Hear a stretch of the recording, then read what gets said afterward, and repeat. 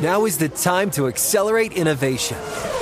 T-Mobile for Business is powering Formula One Las Vegas Grand Prix operations and epic fan experiences with secure, reliable 5G connectivity.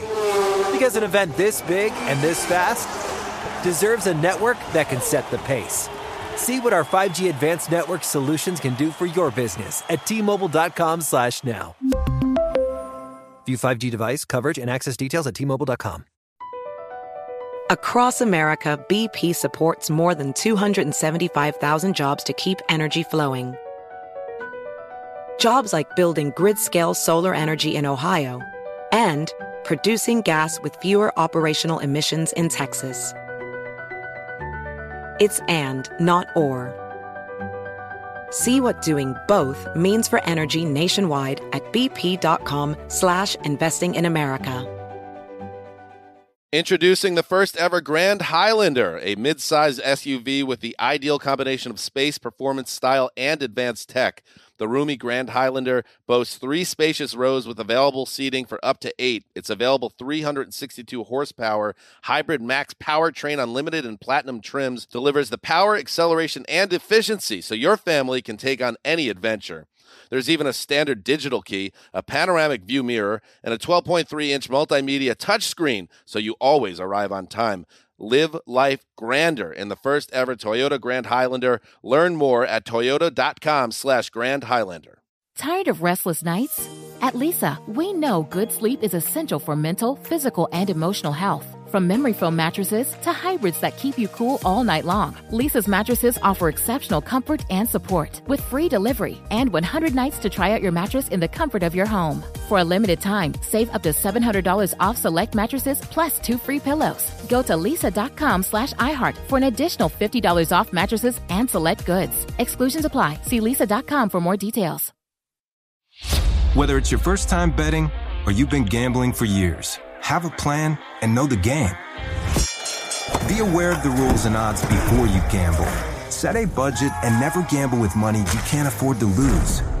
Take a break and consider teaming up with trusted friends to help you stick to your budget.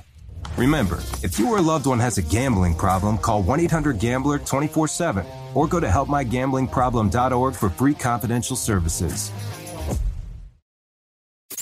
And now, Move the Sticks with Daniel Jeremiah and Bucky Brooks. What's up, everybody? DJ Bucky here for Move the Sticks. And Buck, the first time we've been together since the draft wrapped up. How was the experience, man? Man, it was a lot to take in. You guys did a great job with the coverage. The joint telecast between NFL Network and ESPN went off, in my estimation, without a hitch. It was great seeing a diverse staff. I felt like you did your thing. You acquitted us well over here at Move the Sticks in terms of being able to break down every player. They came to you a lot, and I thought it was great that the preparation paid off. And so, to me, it was a fantastic experience. It was a lot of work. It was the culmination of a lot of work this spring leading up to it. But I'm glad that we were able to have the draft in any state. And I think the virtual draft will lead us to make a lot of changes when it comes to the way that we conduct business on our side, but also on the team side, because I thought it was refreshing to see people around their families. I thought they were able to work smarter, not harder, and I thought it came off pretty well. Well, I appreciate that, Buck. I know we were talking about this the other day on the phone. Man, what a help it is to do this podcast together, because that whole phrase, right? It's biblical. Iron sharpens iron. When you get a chance to talk about these players and these teams for months, as we do on this podcast, and you scrimmage out why this works, why this fits, why this doesn't fit. You know, maybe I like this about a player, but you might see something different. It's like we have our own little war room. You know, it's our own little personnel department. So you get to see things from different angles, and it does help, man. It really helps. I think it helps both of us as we kind of go through the process with the TV stuff that we're doing, to be able to see things in different angles. And that's why I thank you for all the help you gave me during this process. No, I appreciate it, dude. I actually think, it's crazy. Like, in the business for so long. I can't remember. I think my first year scouting was 2001. And so here we are in 2020, almost 20 years in. And I think I continue to learn more on a daily basis about team building, about scouting. And a lot of that is driven by our conversations and being challenged. And I think what's great about the podcast is, like, look, our relationship is solid, but being able to have open and honest dialogue about players, being able to have disagreements and kind of work through those things for the listeners, I think that is terrific. And I think what happens is when we both get a chance, or we each get a chance to kind of go on TV and talk about these things, man, I felt like it was old hat. Like, I had notes with me, but I feel like we've talked about these guys for so long that I know them and that we know them. And I think it kind of comes out. And I think, while you were on air, I'm live tweeting about the stuff. And I just, like, it was funny not having to reference notes, or did you have these conversations and thoughts off the top of the head. And I think it should enable our podcast to be better, because we do attack it. And it's not necessarily always about being first to hit the prospects in September and October, but it's about being able to get them right and being able to kind of explain theories and thoughts and why teams may think a certain way about certain prospects and the like. And I think we do a really, really good job of doing that. I want to hit on a couple things, and we'll go back through the first round here. But I want to just go through some different scenarios that we talked about on the podcast in the run-up to the draft. And I think at the time, now I think people got more comfortable with it as we ended up at the draft. But at the time when we were talking about some of these things, Buck, there was such pushback and people saying there's no chance. I want to go through a couple of those real quick and show you how I think we were able to identify some of these things early on in the process. All right, we talked about the New York Giants going offensive tackle very early on in the process. And the pushback was they're terrible on defense. They have to get a defensive player. There's no way they can go offensive player. They have to go defense. So and that ends up what happened there. I want to go through some of these other things we talked about. We talked about the Browns obviously going tackle. We knew the Jets having that discussion between the tackle and the receiver. We talked about Henry Ruggs potentially being the first wide receiver taken. Remember the blowback? There's no way Jerry Jeudy's going to be the first wide out, or CeeDee Lamb. That's between those two guys. And sure enough, that's what we ended up having there. We talked about Austin Jackson maybe getting picked higher than people think because he's a true left tackle, right?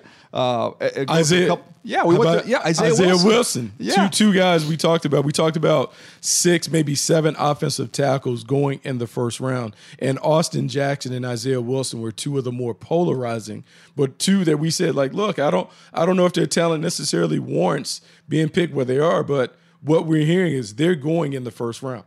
Yeah, and the last one I'll mention here was we talked about it, and I think we both did it at mock drafts with Jordan Love going to Green Bay. And remember the pushback? I mean, if you could go back and listen or go back and look at the comments underneath those mock drafts at that time, or go back and listen to what people were saying to us,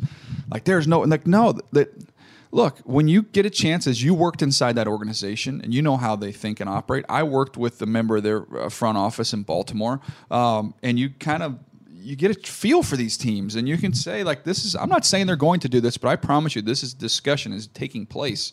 And we saw a lot of these things kind of unfold once we got through the draft. Yeah, it's funny because we'll get on the Green Bay thing, but DJ, we've been around this enough to know that when we talk to our guys, either via phone call or text, or when we look back at their transcripts when they're talking in press conferences, they let us know exactly what they're thinking.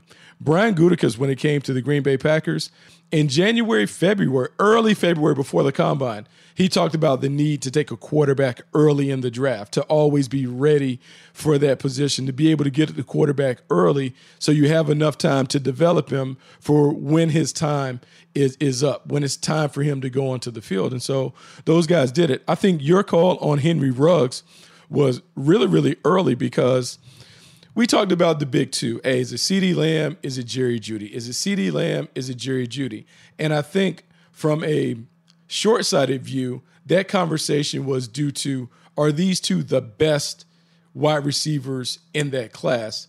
And what we're learning when it comes to wide receivers, man, we got to categorize them. And we have to look at the teams that are on the board, and we really have to know what they need, because every receiver doesn't necessarily fit the role that a team has. And for the Raiders, they needed more juice. They needed more sizzle. And You can never underestimate the fact, and we've talked about this repeatedly, you have to build your team to win your division. And when the team that lords over that division, the Kansas City Chiefs, they have a track team on the outside. You can either stop them or you can find a way to outscore them.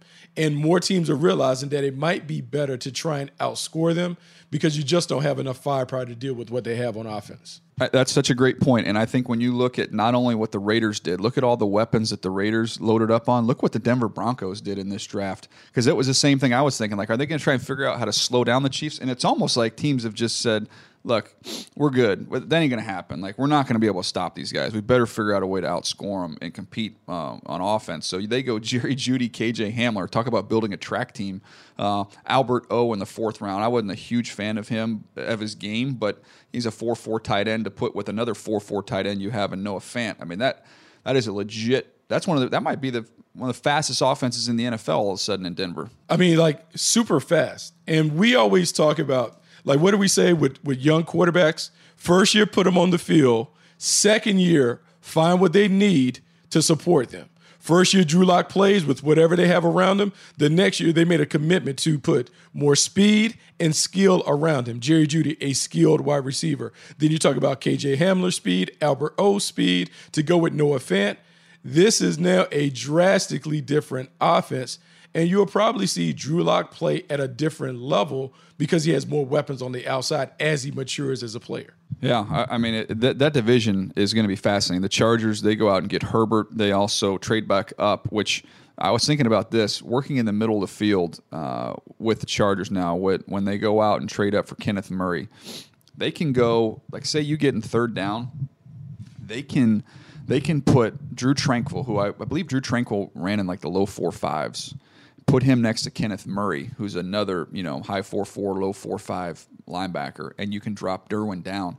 Now you've got 3 guys with legit, 4.4-ish speed, and especially with Murray and Derwin, when you put those guys in the middle of the field, Buck, underneath, that is a lot of length you got to work through. Which is, you remember when Van Der Esch was coming out, and you had the Bills took Tremaine Edmonds, and these were these 6'4" long linebackers, and we talked about it, right? We said, man, in the middle of the field to have that length, not just the speed, but the length, and you got tight ends running down the seam, that length is huge. I just think it's not only now we know where these guys went, now it's fun, and we can do this in the podcast as we go forward. We can look and say, okay, how are they going to use these guys and utilize them? I think that's a fun discussion. I think it's a great discussion, and to go back to your point, we've talked about it. Everything now is about speed on defense. Not as much about size and take on, but your ability to have enough players that can run from sideline to sideline. Because as much as we talk about the Kansas City Chiefs, you also have to cast your eye on the Baltimore Ravens, because the Baltimore Ravens were the top seed. They were the team that everyone had to deal with. And the way that they play is different, particularly with Lamar Jackson on the field. I want to talk about Justin Herbert and the Chargers because you talked about them getting up. So much of what we talk about in the scouting process is fit and scheme. And the challenge on our side, not working for a team, we kind of have to deal in generalities, how guys are or whatever. Justin Herbert, to me, is a great fit for the Chargers based on what Anthony Lynn has talked about wanting to evolve to post Phillip Rivers. He had said in January, February, hey, I played in that Shanahan system that got Kyle Shanahan to the Super Bowl. We won 2 Super Bowls running the zone game and the complementary play action game. To do that, you need an athletic quarterback. And it doesn't mean that you need an A-plus athlete, but you need someone who is good enough to threaten the defense on the perimeter, someone who can fake the stretch, come out the back door, run the bootleg. The other thing that you need is a solid and efficient play-action passer, someone who is good with the ball handling, but is also adept at hitting those voids behind the second level of the defense. I've heard you repeatedly talk about Justin Herbert's completion percentage, his efficiency rating, off-play action at Oregon. It works. It is a perfect fit to be able to put him out there, to let him boot out, to then improve the running game with those big receivers on the outside. Justin Herbert really works. And despite whatever people may think about him as an A-level player, now that we know where he is, your imagination has to go to, how are they going to use him? Are they going to use him the right way? I'm confident that the Chargers are going to use him the right way. And when he gets his chance, I think he's going to be fine. Yeah, 16 touchdowns, 2 picks off play action. That's a stat we kept using, with Justin Herbert throughout this process. The other thing is, if you're kind of looking, and we'll move on to the other teams here after this one, Buck, but with the Chargers, I think you're going to see a mixture of the Shanahan scheme. You're going to see the wide zone with Austin Eckler and Joshua Kelly, who they drafted from UCLA, who I know you love, Buck. Those guys all fit that. They also have Justin Jackson still on that roster. So they've got 3 guys that will fit that run scheme. You're going to be able to boot off that. You're going to go play action off that. And you're also going to see some design quarterback run game. You're going to see some zone read and stuff with Justin Herbert that we didn't get to see a lot of at Oregon. You're going to see more of that with him once he gets on the field with the Chargers. I want to get to these other quarterbacks in just a second here, but speaking of teams, I thought one of the more interesting things, too, this is another point that we hit on. I know we had talked about at the end of the first round the Baltimore Ravens potentially taking DeAndre Swift, and Ravens fans lost their minds. We have the number 1 run team in the NFL. We've got a loaded backfield. Why would we take a running back? Well, guess what? When you run the ball as much as you do, you want more running backs, especially guys with big-time talent. So they didn't take DeAndre Swift in the first. What they did was they were patient. They ended up getting J.K. Dobbins in the second, but still high draft capital on a running back position where there's plenty of depth. You can't have too many good runners when you want to run the ball more than everybody else in the NFL. DJ, here's what I want you to think about. I saw this stat that was floating on Twitter about the Baltimore Ravens and their running game. In the 22 starts with Lamar Jackson at quarterback, the Baltimore Ravens running backs average 5.09 per carry. And so think about the guys that they've had. And no disrespect to the running backs that they had, but Gus Edwards was just an undrafted free agent. Nobody really thought about it. Then you think about Mark Ingram. He's an older running back. So imagine giving them an A-level running back with Lamar Jackson still being the guy that is the main attraction. Man, J.K. Dobbins may average 6 yards a carry when he gets it, with everyone paying attention to the read option and Lamar Jackson potentially pulling. It is absolutely makes sense that you fortify strengths. And not only that, we've talked about how the Baltimore Ravens may have a tough time attracting wide receivers. So they always need to kind of fish in the young wide receiver pond. Devin Duvernay, another fast receiver to complement Marquise Hollywood Brown. Now you got young guys for 4, maybe 5 years that you can put around them. And then you know what? You recycle them out and get more young guys. I just love what they're doing when it comes to their offense. I think they're one of the teams, they know exactly who they are when it comes to the way that they play and the people that they need to have on their team. And I thought defensively what they did in terms of when you got Patrick Queen in the first round, to me, that, and I'll go through this list here in just a little bit of the guys who were the best value picks by round, basically taking where I had them ranked and then who got the best value in every single round. That Patrick Queen was my top value pick there in the first round to get him at 28. But somebody that's outstanding in coverage. What are the Ravens going to do? They're going to score a zillion points. They're going to play with the lead. We need guys that can rush. We need guys that can cover. And Patrick Queen, I thought, was the premier cover linebacker in this draft. And he replaces C.J. Mosley. They didn't have a suitable replacement for C.J. Mosley. They didn't think C.J. Mosley was going to get the money that he got from the Jets. He leaves. They never necessarily fill that role. So now when you have a guy like Queen that can go sideline to sideline, can run down the middle of the field, can make plays, it helps him. And you're absolutely right. They have to build their defense to play from ahead. When you're playing from ahead, you have to have rushers. You have to have cover guys. They have that in spades. You talked about their defense adding speed. What the Carolina Panthers did was unique, but Matt Rule has told us about this. He talked about it on the podcast when he talked about recruiting to Baylor, speed, athleticism, get them on the field, think out of the box, and whatever. And so when you look at their draft, first 2 picks, they got to make sure they fortify the front line. Derek Brown, inside, middle of the line disruptor. Yetur Gross-Matos, who reminded me a little bit of Jason Pierre-Paul in terms of long, rangy pass rusher. Not necessarily first-step quickness, but the length and the levers he gets home.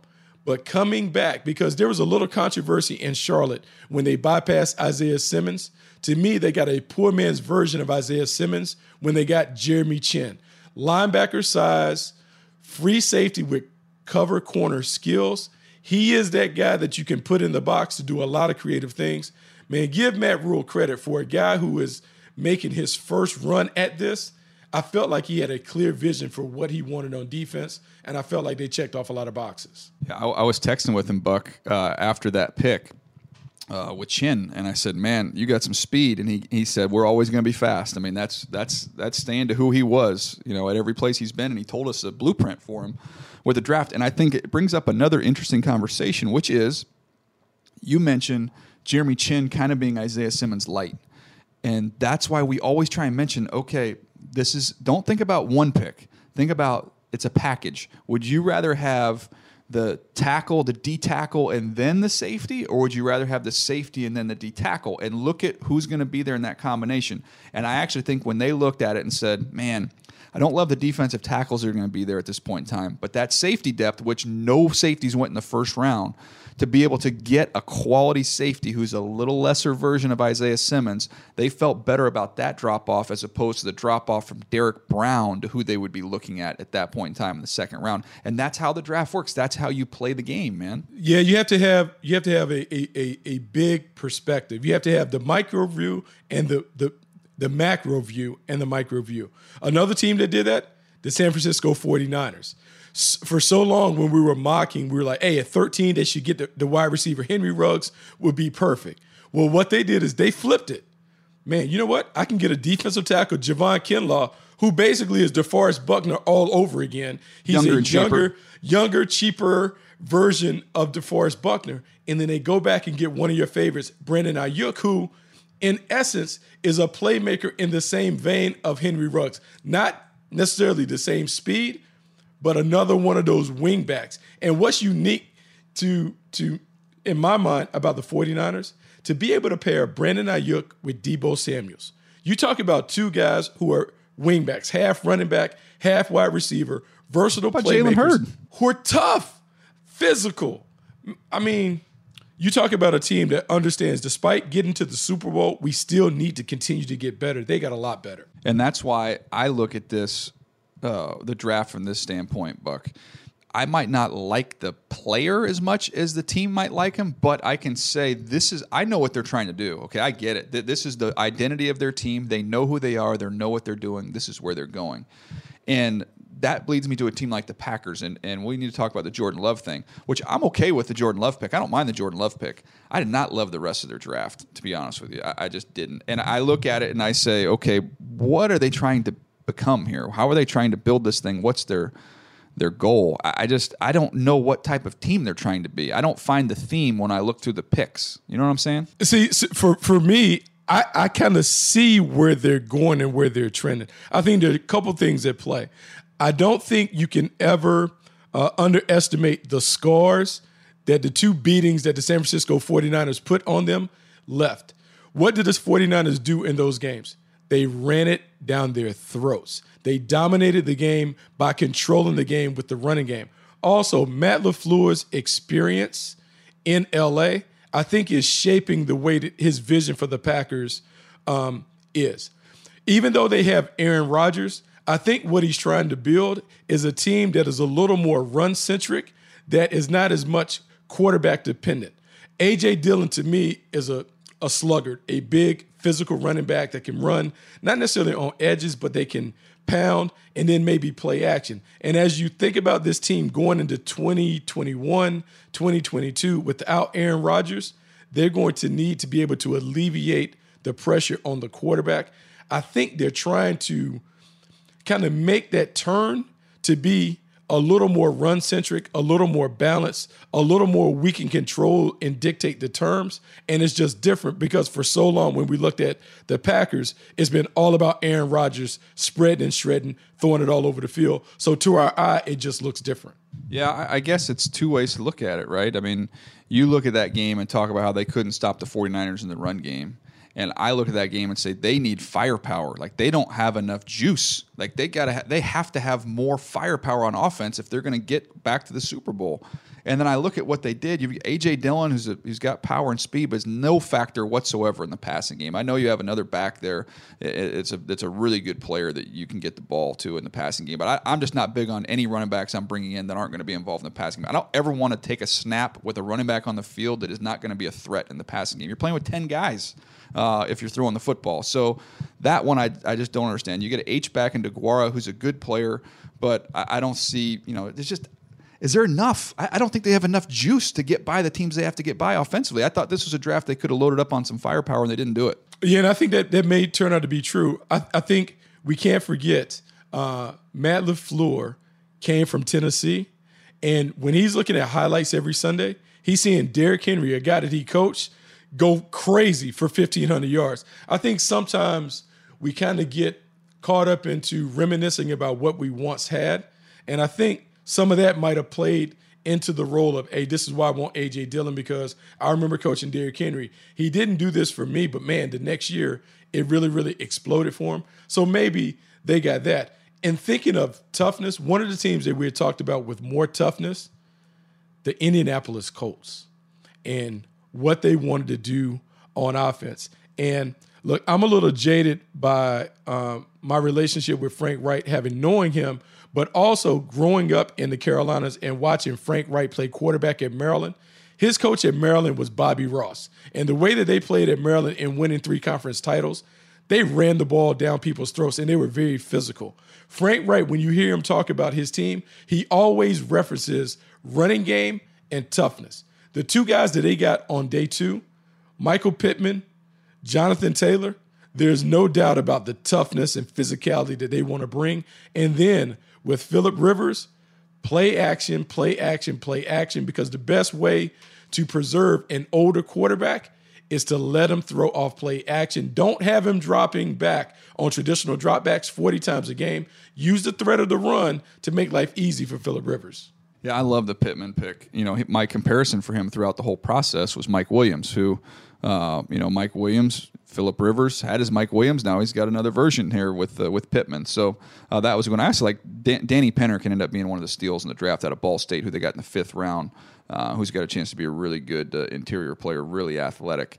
Continuing to invest in that offensive line. I like what they did there with the Indianapolis Colts. Another team, with the teams that had all the picks, right? Miami had a ton of picks. Minnesota had a ton of picks. Jacksonville had a ton of picks. Minnesota, to me, their first 3 picks, day 1 starters, plug and play. Justin Jefferson, I think Diggs caught 63 balls last year, Buck. I think Jefferson will catch more than that this year as a rookie. I agree, because I think Gary Kubiak is going to have an even tighter system and an even clearer vision for how he wants this offense to go. You talked about those first 3 picks being starters. I think they got another good pick in James Lynch down there in the 4th round. He is a worker bee. A guy who has good hands, works nonstop, does a great job of getting to the quarterback. I think he fits the build of what they want to do. And it's one thing to have a lot of picks. It's another thing to turn those picks into players. I think the Minnesota Vikings will turn those picks into players.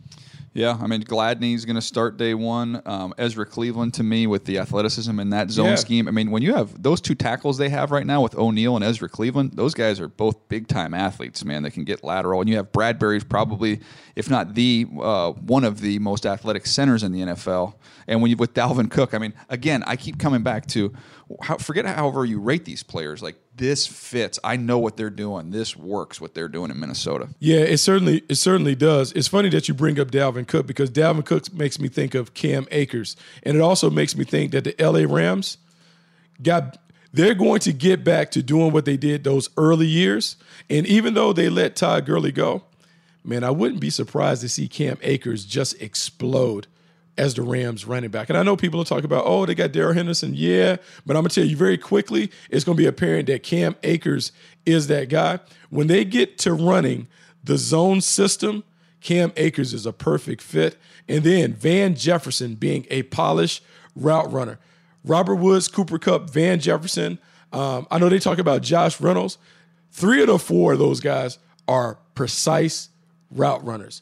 When the Rams were at their best, it was the route running, complementing the run game and the play action passing.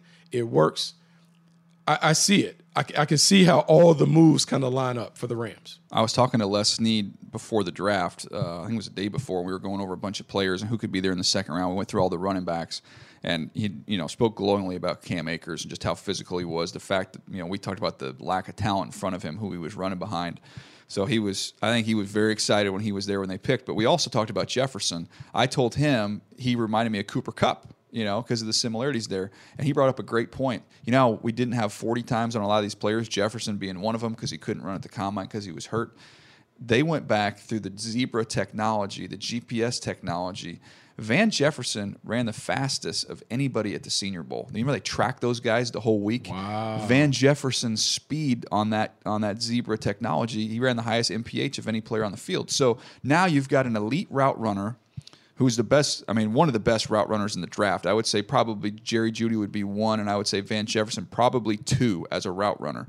So the question was, how fast is he? We saw Cooper Kupp go to the Senior Bowl and light everybody up down there. Nobody could cover him. Remember that? And now they go back and they find a similar player who nobody can cover at the Senior Bowl and using the technology that's out there to fill in the gaps with the speed. And that's something, again, we've been talking about for a long time. DJ, you uncovered something that we've talked about. How long would it be before those things made their way into the scouting world? People talk about analytics and technology and all that other stuff. Utilizing the Zebra technology, because how are we technically supposed to grade speed on players? Oh, what's their playing speed off tape?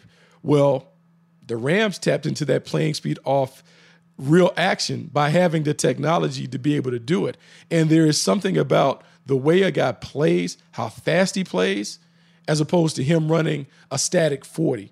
To be able to get that information on Van Jefferson, that is outstanding. One thing that I want you to touch on, because I know you know the Eagles as well as anybody, I'm going to throw out my theory on the Eagles and why they took Jalen Hurts, because I felt like Howie said something in the post-draft press conference that made sense to me. Howie, when they asked him about Jalen Hurts, he said, look, for better or worse, we are quarterback developers. We are a quarterback factory.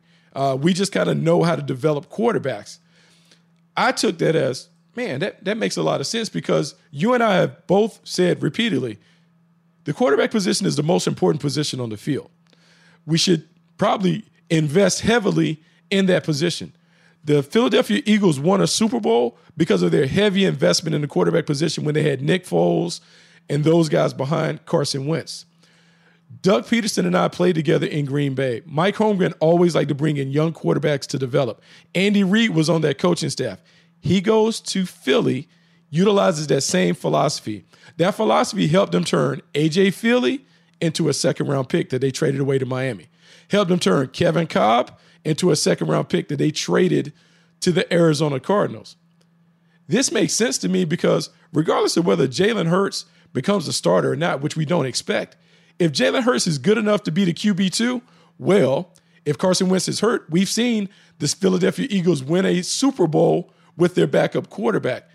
If he never has to get on the field, we've seen the organization develop a quarterback and use him as a trade piece. I understand it's rich in some people's minds, the second-round pick, but if he leads them to a Super Bowl or if he's traded for another commodity, it's a win-win for me. It's all about the development in the position. Yeah, a couple different things there, Buck, and I've heard some of these same thoughts, and I'm with you on part of it, not with you on the other part of it. So the part I would disagree with is, look, if you take a guy in the 6th round, what the Packers would do back in the day, and you develop that kid and you spin him off for a second-round pick, maybe even a first-round pick, right, if everything goes right, great value. But investing a second-round pick to then not have him play much and then turn around and trade him for a second-round pick, like I don't, there's not as much value there. They took him in the second round, so that's the only thing I would disagree with. The thing that does make sense, though, is if and this is not from these folks inside the organization that we all know well, but just look at it. If they had Josh McCown was on one hamstring, and Josh McCown has had a great career as a backup. If they had better quarterback play behind Carson Wentz, they would have won that playoff game last year.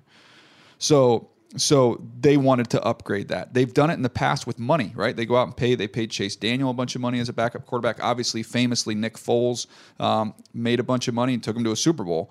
So they've had no problem investing cash. And I think what they decided was, the creative way to invest in the position but save money at the position, because you've already paying Carson that $100 million deal.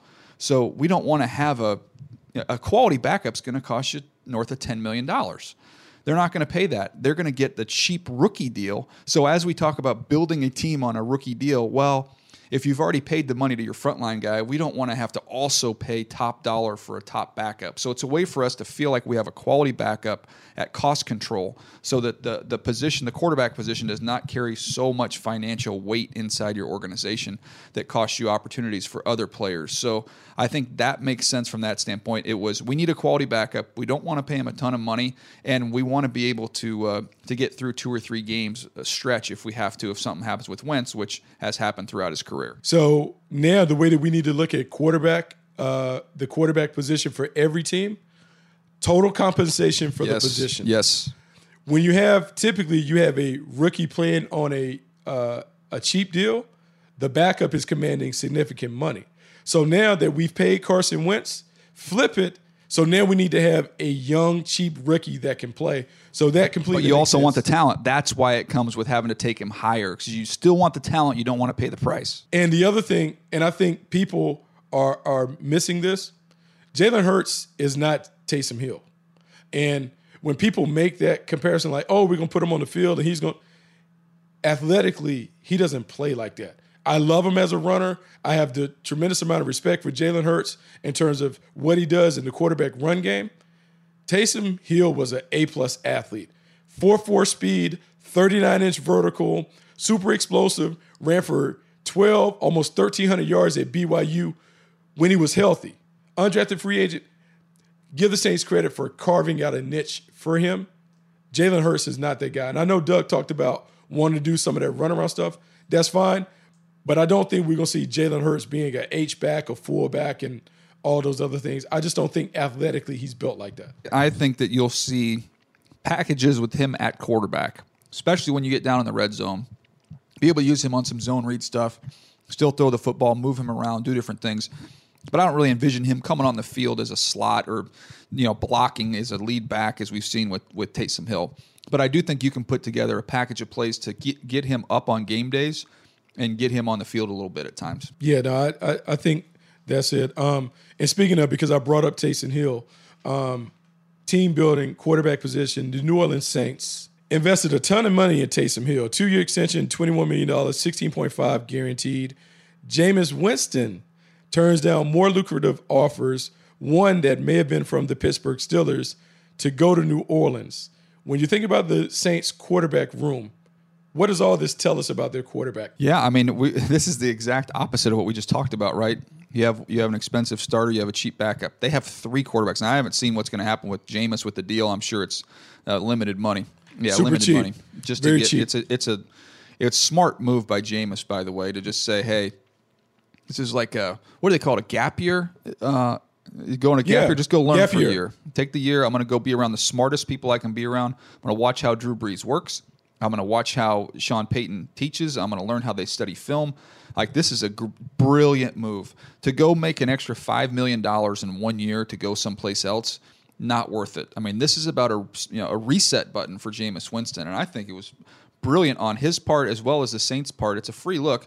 Something happens to Drew Brees, if you don't feel comfortable that Taysom Hill can be the full-time guy, you've got somebody with plenty of experience. With all the weapons they have there, you can get through a large chunk of games with Jameis Winston. And also, I feel like, Buck, we've talked about Jameis versus Cam. I would have been more inclined to go with Jameis, even though I know Cam's MVP and has played at a higher level at times during his career. But when you factor in age, health, and what he can be going forward, I wasn't surprised Jameis was the first one to go. He's 25, maybe 26 years old. I think people need to understand, Taysom Hill is 30 years old. He'll be 30 years old when the season comes. I think for Jameis, it's a perfect move. It's a move that makes sense. If he's looking at this as a long range, and it's a long range thought, man, I can get with Sean Payton for a year, maybe 2 years. I'll come out of it at 26, 27, and I saw what he did for Teddy Bridgewater. I am going to play in a system that is probably a little more Jameis friendly than the ones that he's played with Dirk Cutter, who wants to throw it down the field. But the more that you throw it down the field, the more likely you're going to have the interceptions. Bruce Arians wants to push it down the field. I think it's a great move for him. I'm still not convinced that Taysom Hill is their backup. It seems like a lot of money for a utility player. I don't know if I would want to pay $16.5 million guaranteed for a guy that only has 13 career passes and some yards, but I don't know if it's enough. I think the story is better than the actual production that they get out of him. Yeah, I think that's an interesting point, Buck. I want to switch over to Jacksonville, who we touched on real quick. Man, I think they did a good job of putting some athletes on the defensive side of the ball. They traded a lot of good players away from that team that was in the AFC Championship game. It's a totally new group, and we'll see what happens with Ngakoue, if he's going to be there or not next year. But when Henderson, although he doesn't love to tackle, is a very gifted cover man, and then you come back with Caleb Von Chason, who's just a really good athlete, right? He wore the 18, so you get some high character. You've talked about them wanting to put a bunch of good kids in the building. They did that. Then you get Chenault, who's very athletic. Hamilton from Ohio State, who's a good upfield rusher, who's got more upside. Josiah Scott, who I think's a day one nickel. Quarterman, who's a captain, leader of the Miami team. I think this kind of goes back to what you were saying about they wanted to change the feel and the look of this whole organization. And I think that you find the theme. When you look at their draft, another one where I think you can kind of find the theme. Yeah, I think you can find the theme. And when I look at their draft, it reminds me of what the Buffalo Bills have created. Great call. Culturally. Hey, man, you may look at us and say that we're not the most talented team, but what we're going to do, our B-plus players are going to play like B-plus players each and every week. And more importantly, we're not going to have a lot of problems. The locker room is going to be harmonious. We're going to get along. Everyone's going to be on the same page. I felt like this was Dave Caldwell and Doug Marrone recapturing the locker room and reestablishing the culture that they want down in Jacksonville. All right, I want to go through the rounds here, Buck. I don't know if you have it on your computer, if you can kind of pull up some of these picks. Because I'm going to go through and give you my best value pick for every round. I'll just go through the 7 players just real quick. And then I just want to give you the floor here as we have about 10 minutes left to go through some of you guys you really, really liked in fits. Any round, but just guys you really liked. But I had Jack, our buddy Jack Andrade, do this for me. Take my top 200 list and then take where these guys were picked and then give me my best value. So first round, Patrick Queen was the linebacker from LSU to the Baltimore Ravens, was my best because he was my 15th player. He went 28th overall. We talked about that one already. Second round, AJ Epinesa. He was my 26th player. He went 54th, so that was a plus 28 value. I thought he got nicked up a little bit because he didn't run well at the combine. If he had a pro day, I think he would have cleaned that up a little bit. People talk about he's a tweener. Buck, and we can get to the rest of this list in a second here, but you always mention Ozzy's nugget on production carrying over to the next level, and you'll see this on this list here. I'm into that, man. You get sacks in college, you get sacks in the pros. AJ Epinesa beat a lot of good tackles. He beat first-round tackles in this draft, and he got punished in this draft. I thought that was a great value for the Bills. Excellent value. Terrific player. Blue-collar worker, productive, does all the stuff that you want to see, and he does have that production that you talked about as a sack artist. All right, so we get to the third round. Zach Bond, he was my 34th player. New Orleans got him at 74. They traded up to get him, I believe. So that's plus 40 on the pick value. Now, teams had some concerns with him medically, so that's why he ended up sliding a little bit more than probably he should. Another one with production. So you've got somebody that's undersized but athletic and productive. I'll bet on him. Fourth round. This was kind of a fun moment in the draft, Buck, because I've used this comparison with you all the time, and you're not going to laugh at it because we talk about it all the time, but I got a hearty laugh out of the Antonio Gandy Golden going to the Redskins, with my comparison. I think, Nabil, you can roll that. It got a little bit of a chuckle from Wingo on this one. But what he does picking balls off the heads of defenders, I was looking for a comparison for him. I just wrote down Billy Madison at recess because he looked like he was playing with little kids out there. That may be the best player comp in the history of the draft, Daniel Jeremiah. You should leave now. Leave on the high note. But Buck, he was my 79th player. He went 142, so that was a plus 63 value. And another one who ran 4.6 flat. He doesn't separate a lot, but there's guys, we see guys look, DeAndre Hopkins, he's not DeAndre Hopkins, but DeAndre Hopkins doesn't separate a lot. If you're a contested catch guy, you win those 50-50 balls. I'm not going to get hung up on the fact you're not getting a ton of separation. No, and I think that's the thing. Are you comfortable with guys that can make those contested catches? He's shown that he can do it, and his upside is through the roof. I'm willing to gamble on that. All right, so let's keep the theme alive here. The 5th round, my best value pick, my 75th player, Bradley Anae, was the 179th pick. So that's a plus 104 value in the 5th round by the Dallas Cowboys. Goes back to what we've been saying, production. This guy has it. Goes to the Senior Bowl. They couldn't block him the whole week down there. Ran slow. If you look at his numbers and what he's done, very similar to a guy like Marcus Golden. And Marcus Golden is a player we've seen that's had double-digit sack years in the NFL. He doesn't do it with speed. He just got unbelievable hands and effort. And in the 5th round, are you kidding me? I mean, I thought that was a great value. Mm-hmm. Absolutely a great value. To be able to get that at that point in the draft is not what you expect. And is one of the reasons why you have to really set your board and just know someone's going to fall to you at every round. Last two here, 6th round, Hakeem Adeniji was my 92nd player. He was the 180th pick, so that's a plus 88 value. Played tackle at Kansas. We saw him kick inside at guard at the Senior Bowl and did a really nice job. And this, again, I want to go back to something that you've said and DB coaches have said. We want a secondary with 4 corners.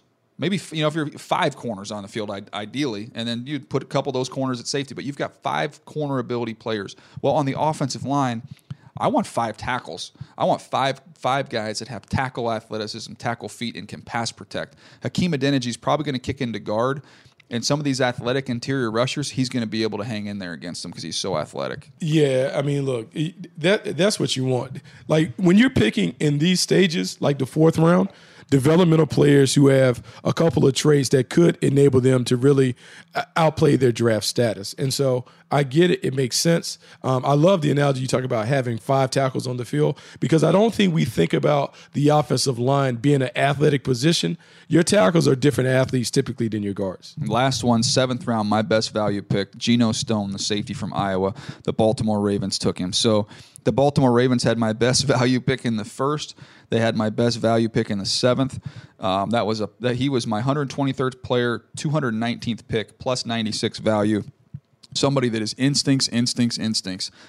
So the testing might not blow you away, but safety is an instinct position, and that's why, to me, I thought this guy was a great value. But I'm sure, Buck, if you had your list, you would find you guys that you worked for that you have the same type of a value, because that's how your brain was programmed. Yeah, so it's funny, like in just going through the list, I can't necessarily say the value because my list was only like a top 100, but I can tell you the picks that I liked where they were selected.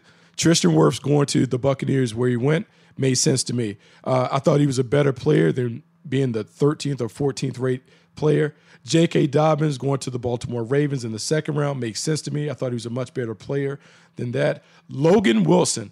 And I am mad at myself that I was late to the Logan Wilson party in terms of talking about him. DJ, 400 tackles, 10 interceptions for an inside linebacker is ridiculous. Harrison Bryant going to the Cleveland Browns in the 4th round. This is a guy that we talked about maybe being the best or second best tight end. To get him at that point made sense.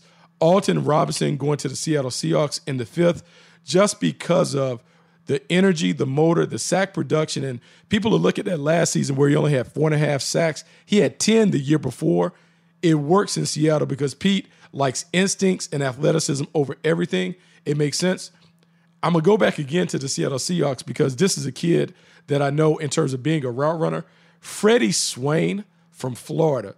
When your eyes are looking at Van Jefferson, I should tell you that Freddie Swain might have been the more ballyhooed recruit coming in. He has some stuff to him when it comes to stop-start quickness and route running ability. He could be a good one. And then the Buffalo Bills getting Dane Jackson from Pittsburgh.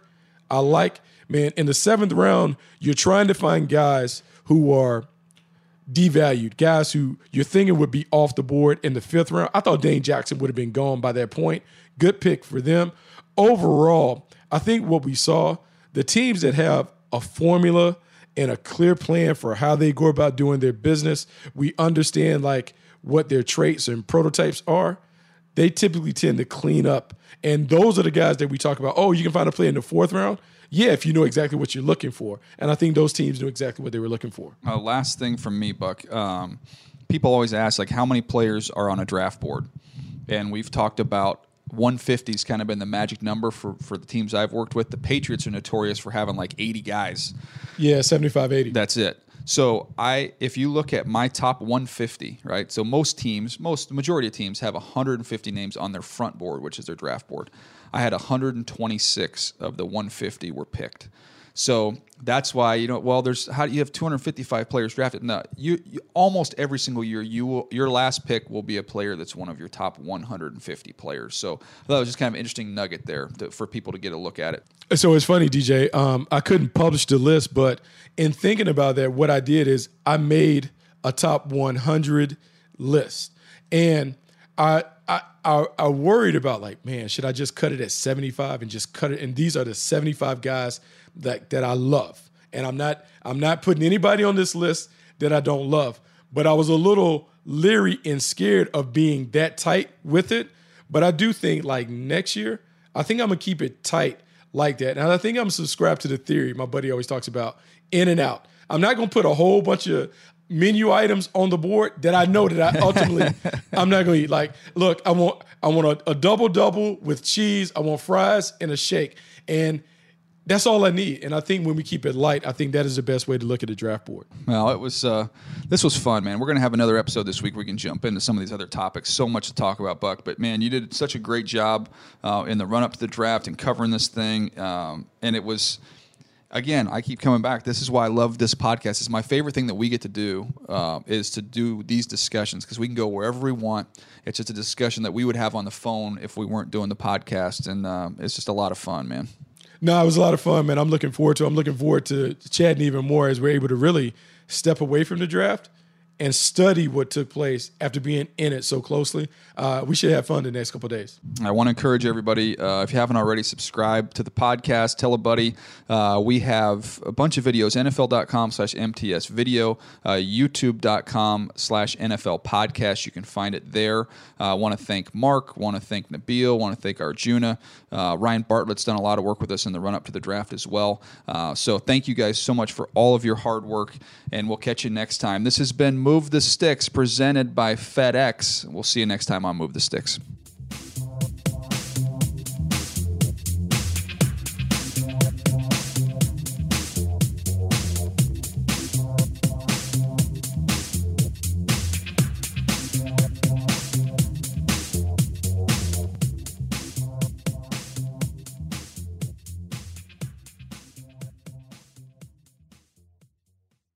Tired of restless nights? At Leesa, we know good sleep is essential for mental, physical, and emotional health. From memory foam mattresses to hybrids that keep you cool all night long, Leesa's mattresses offer exceptional comfort and support with free delivery and 100 nights to try out your mattress in the comfort of your home. For a limited time, save up to $700 off select mattresses plus 2 free pillows. Go to leesa.com/iHeart for an additional $50 off mattresses and select goods. Exclusions apply. See leesa.com for more details. This is Holly Fry from Stuff You Missed in History Class. The national sales event is on at your Toyota dealer, making now the perfect time to get a great deal on a dependable new SUV, like an adventure-ready RAV4. Available with all-wheel drive, your new RAV4 is built for performance on any terrain. Or check out a stylish and comfortable Highlander with seating for up to 8 passengers and available panoramic moonroof. You can sit back and enjoy the wide-open views with the whole family. Check out more national sales event deals when you visit buyatoyota.com. Toyota, let's go places. Whether it's your first time betting or you've been gambling for years, have a plan and know the game. Be aware of the rules and odds before you gamble. Set a budget and never gamble with money you can't afford to lose. Take a break and consider teaming up with trusted friends to help you stick to your budget. Remember, if you or a loved one has a gambling problem, call 1-800-GAMBLER 24/7 or go to helpmygamblingproblem.org for free confidential services. Hey there, it's Ryan Seacrest for Safeway. Head in store and shop for all your favorite personal care essentials to earn 4 times rewards points. Shop for products from Olay, Always, Gillette, Vicks, and Crest. Plus, check out new items like Mr. Clean Magic Eraser Ultra Thick Multi-Surface Cleaner. No more sponges or other cleaning products needed. And Head & Shoulders Bare Soothing Hydration Shampoo, a new kind of anti-dandruff shampoo with only 9 ingredients. Offer expires March 26. Restrictions apply. Promotions may vary. Visit Safeway.com for more details. What's up, y'all? Janice Torres here. And I'm Austin Hankwitz. We're the hosts of Mind the Business, Small Business Success Stories, a podcast presented by iHeartRadio's Ruby Studios and Intuit QuickBooks. Join us as we speak with small business owners about the tools they use to turn their ideas into success. From finding that initial spark of entrepreneurship to organizing payments and invoices, we've got you covered. So follow and listen to Mind the Business, Small Business Success Stories on the iHeartRadio app or wherever you get your podcasts.